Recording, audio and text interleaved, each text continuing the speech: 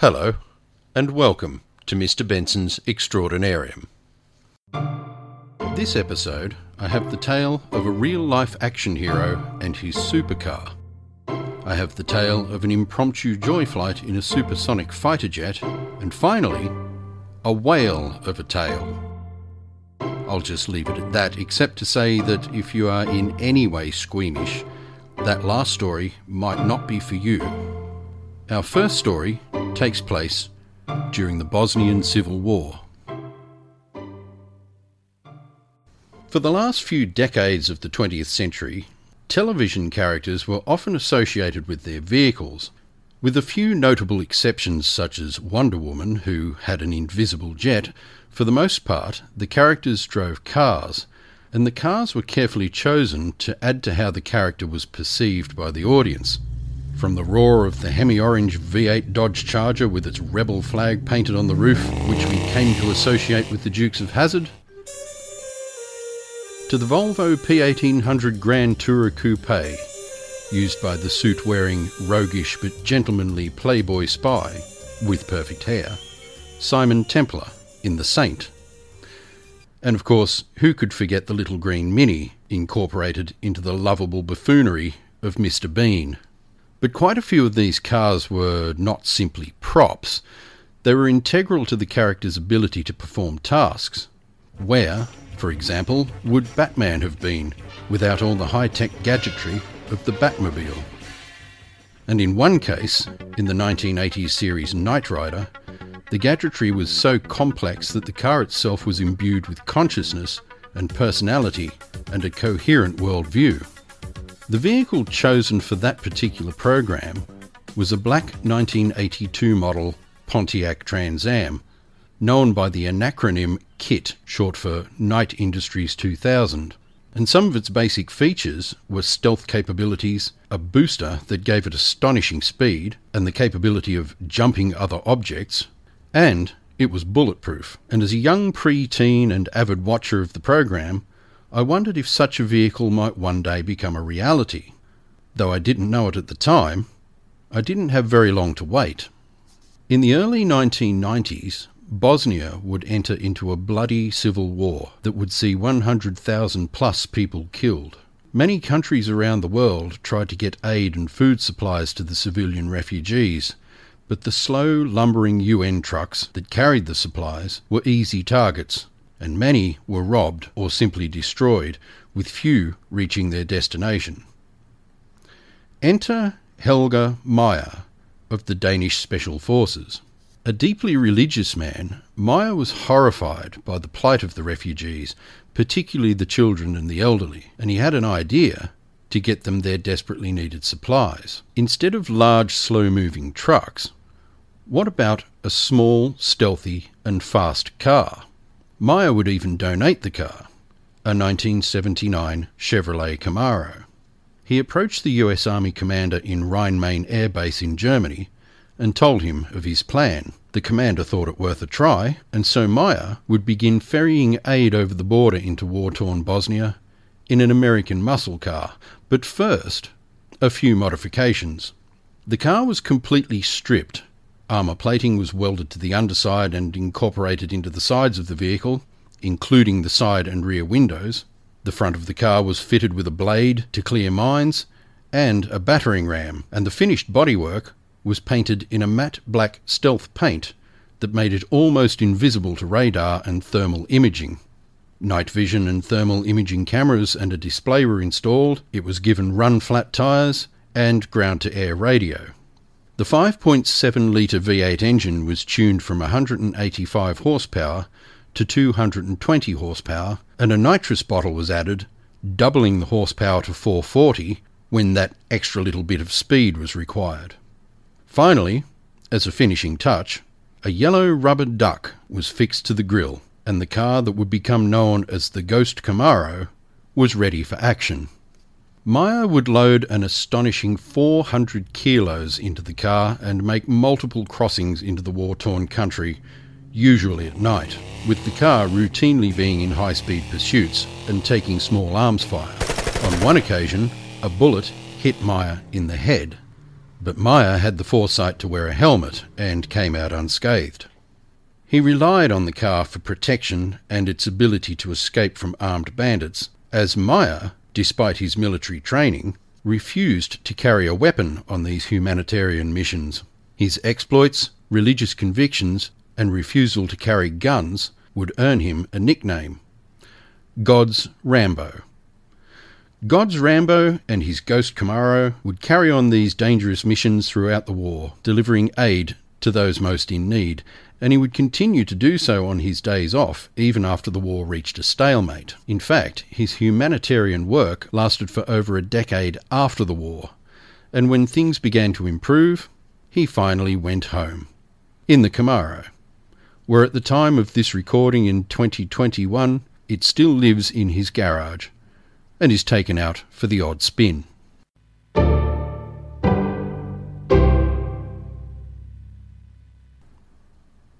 Walter Holden, known to his friends as Taffy, had a problem.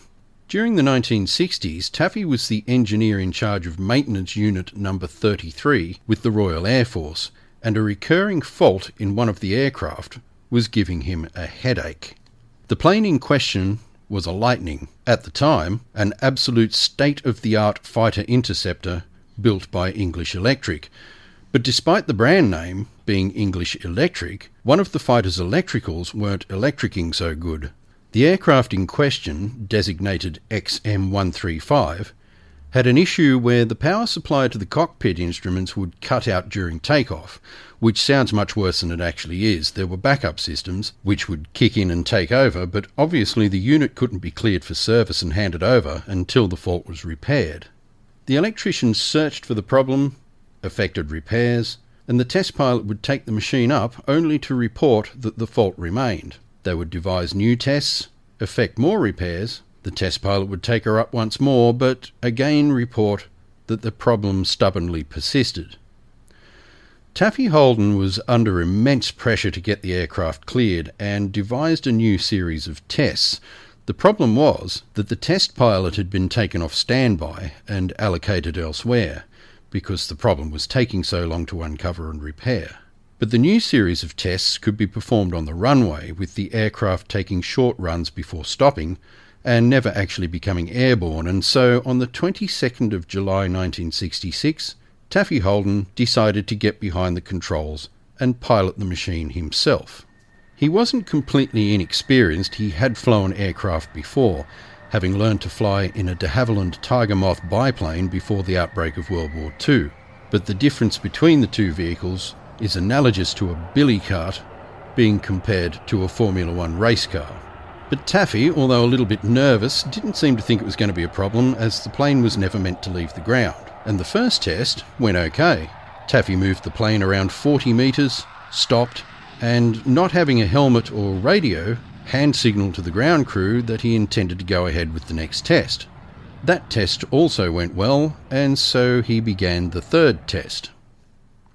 The Lightning, as I said, was state-of-the-art in its time, and stayed in service with the RAF from the late 1950s to the late 1980s. And it was fast. Designed to intercept Soviet nuclear bombers, it had to get in the air in a matter of minutes and was capable of reaching Mach 2, or twice the speed of sound. One of the reasons it could was its reheat, or afterburner, which injects additional fuel into a combustor behind the turbine, which greatly increases thrust. In technical terms, it's all that fire and stuff you see coming out the back of supersonic jets. In the Lightning, the afterburner was engaged by pushing the throttle past the afterburner gate, which then locks in place. And that, quite by accident, is what Taffy Holden did. Described by most pilots who flew the Lightning as like being strapped to a rocket, it was capable of climbing vertically and could go from standing on the runway motionless to being at an altitude of 12,000 metres in just over 2 minutes. An unfamiliar experience to a man who learned to fly in a canvas biplane. Before Taffy knew what had happened, the fighter shot down the runway like a bullet, narrowly missing a fuel tanker and crossing paths with a de Havilland Comet passenger jet, which had fortunately just become airborne and passed over the top of the Lightning, narrowly avoiding a collision. Holden fumbled with the gate keys behind the throttle, but he wasn't experienced enough, and what with everything happening so fast, he was quickly running out of runway. He was out of time, out of space, and his only real option was to pull back on the controls. And so the Lightning, at lightning speed, left the ground. A man whose flying experience was for the most part in primitive aircraft that moved much more leisurely and with a lot less complication, suddenly and unexpectedly found himself flying in circles around the airport in one of the fastest, most technologically advanced bits of kit the world had to offer. As I pointed out, he was conducting ground tests and had neglected to bring a helmet, which meant he couldn't connect to the radio and receive help from the ground. I don't know if the radio in a Lightning works without a helmet. Frankly, I didn't bother to find out because it's a moot point. The canopy had also been removed for the ground test, and he wouldn't have been able to hear it anyway. And in addition to all this, for safety reasons, while the ground test was being conducted, the ejector seat was locked in place. His only real option was to land it himself. He'd been given a brief rundown of the controls before getting in the pilot's seat, and after a few moments was able to find the keys that unlocked the afterburner gate. Still travelling somewhat faster than the 175 kilometres an hour he was accustomed to, at least now he wouldn't reach the Lightning's top speed of 2,415 kilometres an hour, which would make landing impossible. Landing was going to be difficult enough. He circled the runway several times before committing himself, but aborted the first two attempts because he was unable to adjust his speed and altitude. On the third attempt, he got the wheels on the ground. He was able to find and engage the parachute, but there was another slight hitch. You may have noticed some older aircraft, once on the ground, sit back on a small wheel on their tail. And like most early aircraft, the Tiger Moth he had learned to fly in was one of those, which is known as a tail dragger, and his training had taught him to land the plane in this way. Thus, that was the attitude that he adopted, which in turn bumped the tail of the Lightning on the ground and broke the parachute off. He applied the brakes so hard he burnt them out, and it was sheer luck that the aircraft rolled to a stop, approximately 100 metres before the end of the runway. The whole experience lasted a mere 12 minutes, but must have felt like an eternity for the poor fellow, who narrowly escaped death 5 times during that 12 minutes. Still, nobody was hurt, and what an extraordinary tale to tell the grandchildren.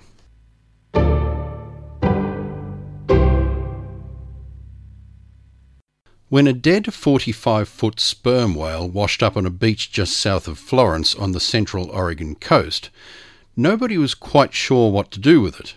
Burying the creature was suggested naturally, but at 45 feet and weighing 8 tons, that would require a rather large hole that would more than likely be uncovered unless it was extremely deep. Cutting it into smaller pieces and then burying it was another idea that was bandied about, but the whale had been dead long enough to begin smelling quite badly, and nobody wanted to volunteer to chop it up. They tried to palm it off too, but that didn't work. A quote from Assistant District Engineer George Thornton: "We were trying to find if a rendering plant would want the thing to make fertiliser, but we didn't find any takers." End quote.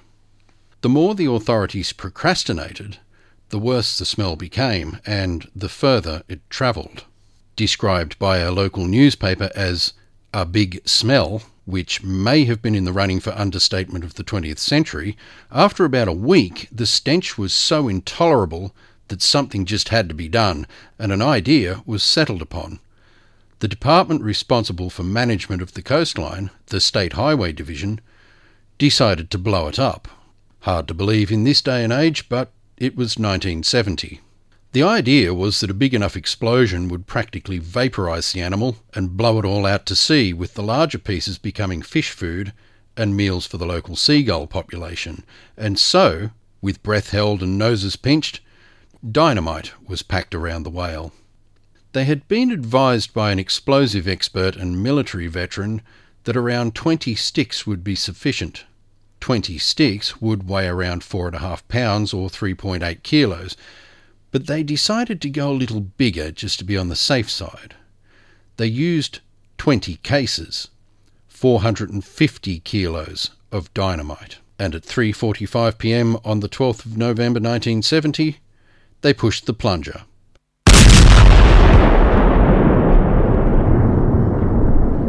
Not even giving a countdown.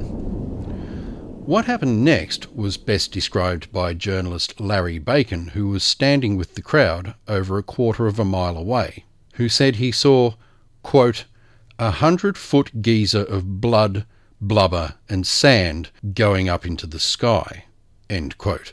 But as we all know, what goes up must come down. Have you ever observed the behaviour of a crowd as something begins to dawn on them? Perhaps you've been at a music festival or a rock concert, effervescing with anticipation. Those people whose music you have loved for so long, that you have seen on television and read about but seemed somehow unreal to you, they are about to be a matter of a few feet away, performing your favourite songs. A figure walks on the stage, and a hush runs through the crowd. Then the cheering starts and runs through the crowd until it becomes a deafening roar. Well, something similar happened on that beach that day in 1970. Not a frenzy of exultation, but blind panic, as the putrescent cloud of blood and blubber that was supposed to be blown out to sea was now above them and beginning to fall. Pandemonium ensued as people tried to outrun the putrid rain. Another quote from journalist Larry Bacon. It was like a blubber snowstorm, with tiny particles of blubber floating down after the big chunks, end quote. One of those big chunks, measuring approximately 3 feet or 1 metre, caved in the roof turret of a car. Fortunately there were no reported injuries, but having said that, the stinking miasma caused a great deal of retching and vomiting and stayed with those present for several days. Needless to say that despite engineer George Thornton believing the blast to have been an unmitigated success, policy today dictates that carcasses be buried, not blown up.